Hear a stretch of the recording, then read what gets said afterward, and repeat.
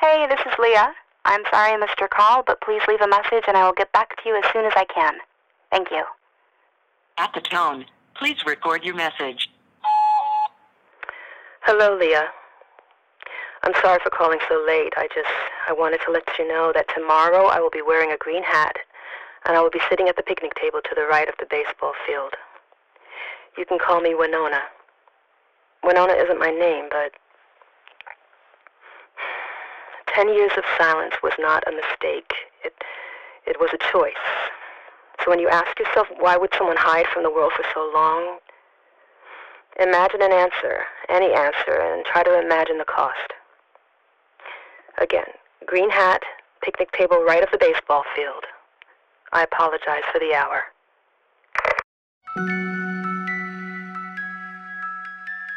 My name is Leah Haddock, and I'm an investigative reporter with APR.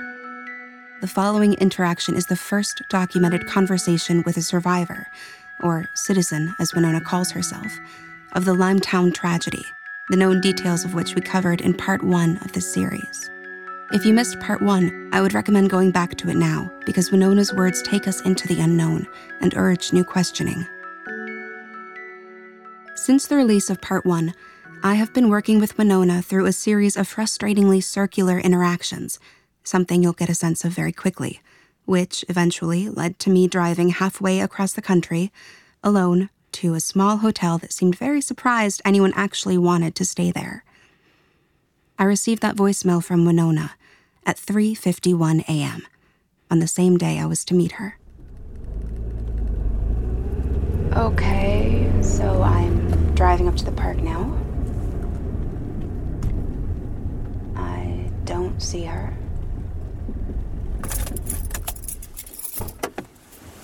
I sat at the park bench for over an hour, and there were no signs of Winona. This is not unusual with subjects who are sharing information they deem personal or perhaps even incriminating. If you're not careful, it's exactly when a story can fall apart. So I gave her a call. Hello? Hi, is this Winona? Who is this? Oh, of course, I'm sorry. This is Leah Haddock. We were supposed to meet at park around an hour ago. Why did you call me Winona? That's the name you gave me? We've spoken before? Yes, many times, but we spoke 3 days ago and... After several minutes of talking through our recent history, Winona finally seemed at least open to the idea that we had spoken before. I have to write things down. I don't know where my notes are right now. Is this your number? The one I have on my phone? Yes. Okay, I will call you back. 2 hours later, Winona called me back. She apologized profusely and then gave me an address for a motel a few miles away.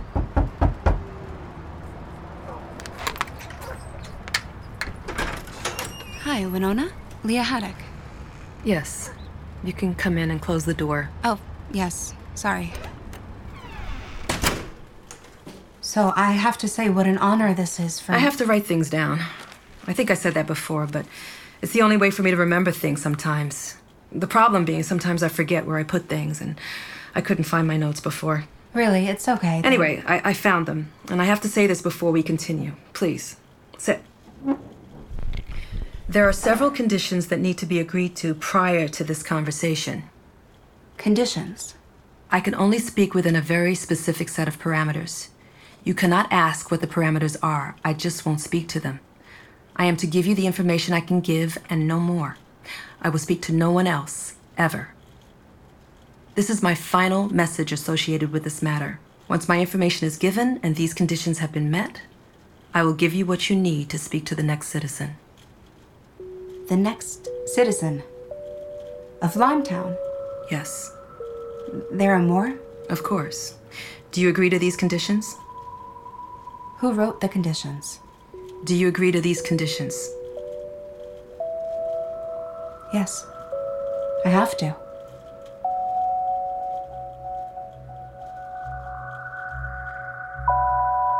After much internal debate, we have decided that we are withholding Winona's legal name and the location of our interview, despite pressure from the FBI and the rest of the world. I can say that we did verify her identity against the publicly available fingerprint manifest released by the Limetown Commission report. she is, in fact, a survivor. I can also say that where we met was several hundred miles from where she currently resides. Beyond her status as a survivor, her account could not be fact-checked. The need for this statement will soon become clear. Sorry, would you like any tea? No, thank you. I brought my own kettle and teacups. For some reason, it was the only thing I grabbed from my house there. Your house in Limetown? Yes. I lived in house 27 with a man and a small girl. I was there because of the man. So he was your husband? Yes. And the little girl? Yes. Do you know where they are now? No. I'm sorry. I worked at the diner and then would do some cleanup at the facility at nights. It was demeaning. What did you do before? It was not working at a diner or scrubbing toilets. Okay. Can you be more specific? No. Why did you do work you found demeaning? It was my role. We all have a role, and it's so important you play your role for the good of us all. That was the slogan. God, that's awful. I didn't like my jobs, but I loved living in Limetown. Why? I don't know what that place is now. I only know then. It was beautiful. The green surrounds you, and the air. There was nothing around for miles. You could walk to everything in town, and everything in town was part of the compensation. No money was exchanged. There was no money at all, anywhere. I liked Tuesdays because they played older films at the theater. The Little Foxes, City Lights, Double Indemnity. The business day coincided with school, so we could all walk our kids home in the evenings. We didn't lock our doors. I noticed the doors didn't have locks. It was freedom. But you didn't have the choice. We didn't need the choice. Was there any representative of law enforcement? There was a city manager. He had many workers. So they acted as police? Is that important to you? I'm just curious about rules and regulations. That cannot be what's important to you. To be frank, I don't know what I can or can't talk about. I said I won't answer questions, but that doesn't mean that you can't ask them. Okay. What happened to everyone in Limetown? How many survivors are there? Those aren't the right questions. 10 years and you don't even know the right questions. Can you answer them, though? No. Those answers are simple and unsatisfying and totally beyond the point. Money moves the world. Why would this be different, huh? It's not why you're here. Why am I here, then? Without a word, Winona began to make tea for herself. As she waited for the water to boil, she massaged her forehead with her fingertips. She seemed to be in pain. I asked her, "Are you okay?" She held a single finger to her lips, and the anger in that moment was, among many things, very uncomfortable. She returned to watching the pot boil and massaging her forehead.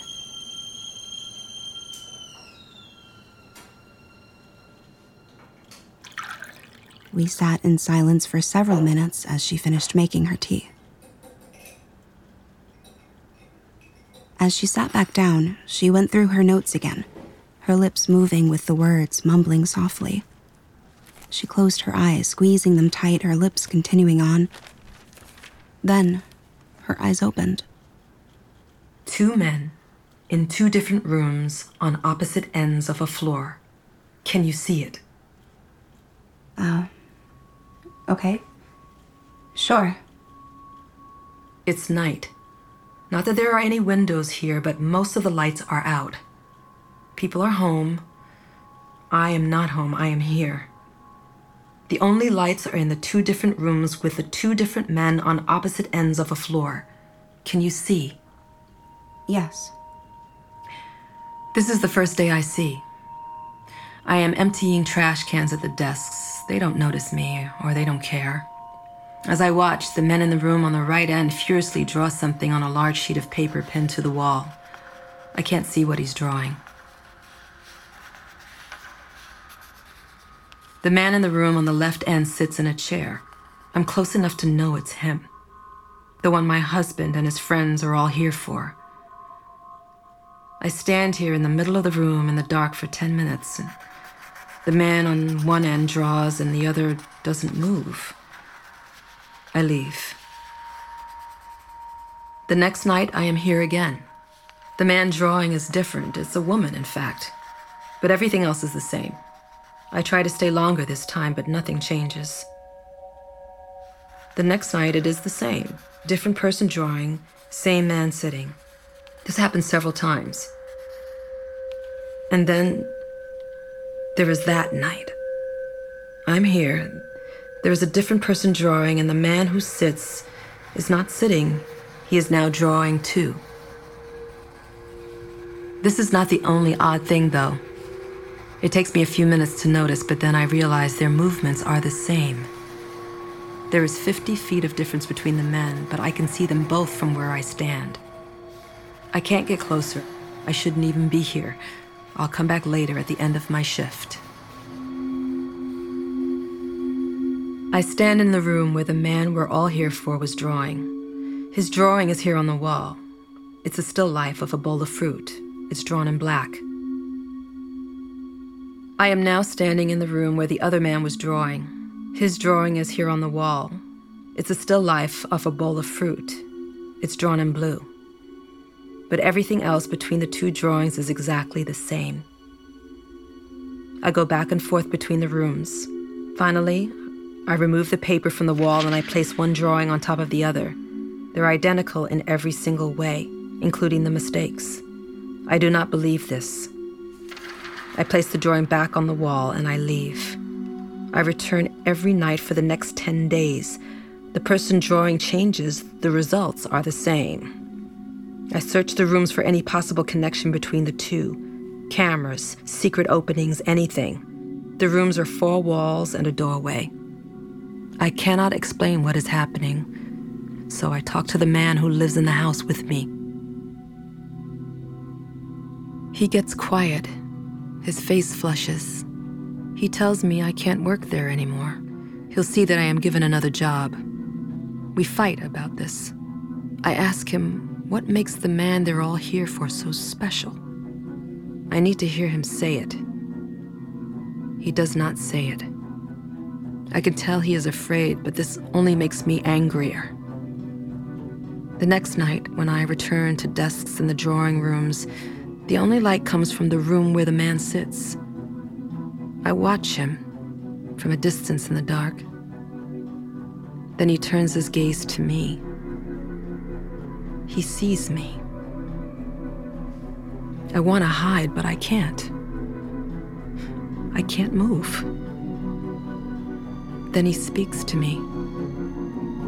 I am watching as he speaks to me, but he does not open his mouth. I am at least 30 feet from him, but I hear his voice like he is standing next to me. He speaks the name of the young girl in my house. He says, I need to take care of her now, that I have seen what I need to see. He thanks me. I leave. I run. I hold the girl in her bed as she sleeps. And as I hold her, calm grows over me. I understand.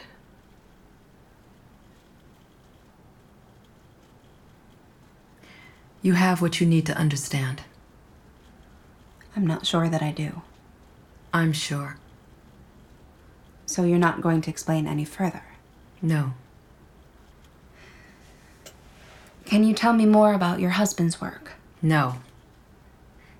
Did you have the same problems with your memory prior to living in Limetown? Leah, come closer. Her name was Sylvia. She was 7. I don't know if she's still alive. So many are not. So many are not alive? There are others who've died? So many others. What happened?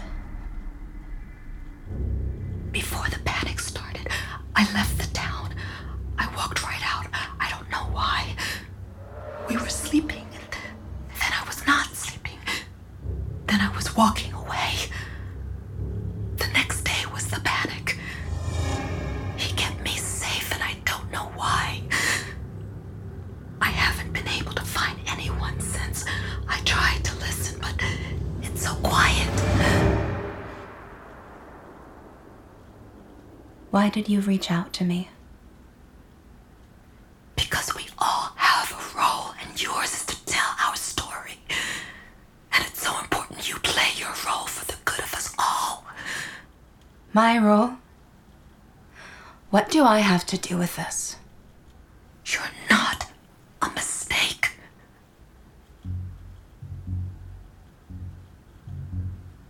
You said he earlier.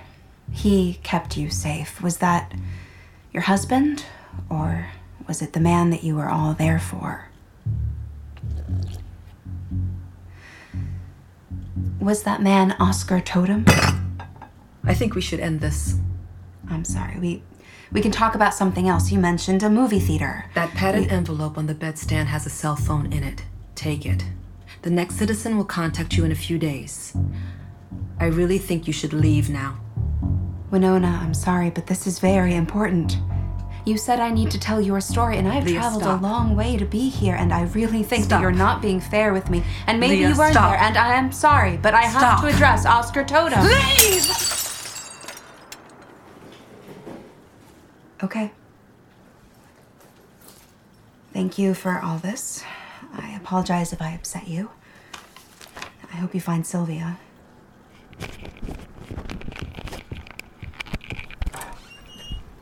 Thank you.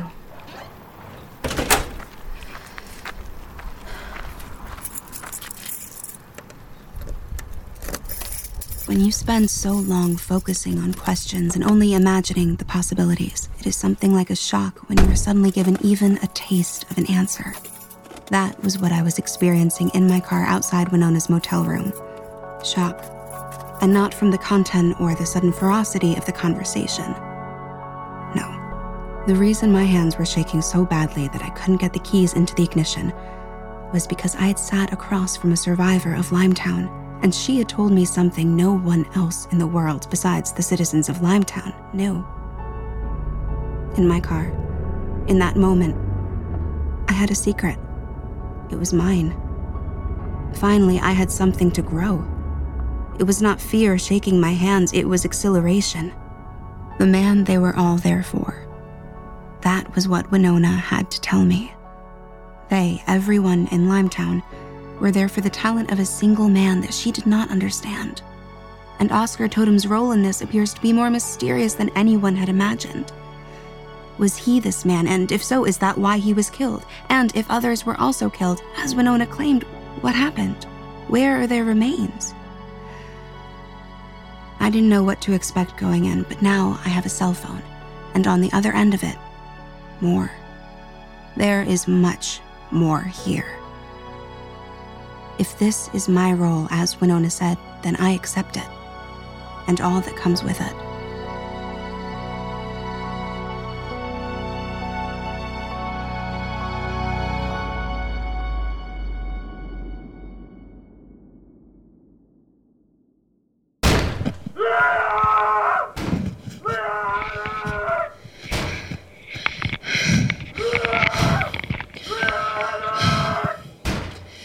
It is 2:37 in the morning. I'm in my hotel room and woke up to someone banging on the door and shouting my name. I am recording this in case something happens. I can see through my window what appears to be a man in his 40s slamming his head into my door. Blood is running over his face. I am moving to the door now. What do you want from me?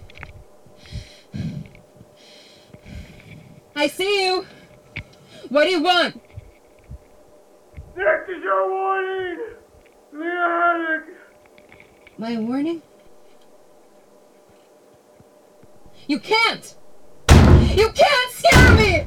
Do you hear me?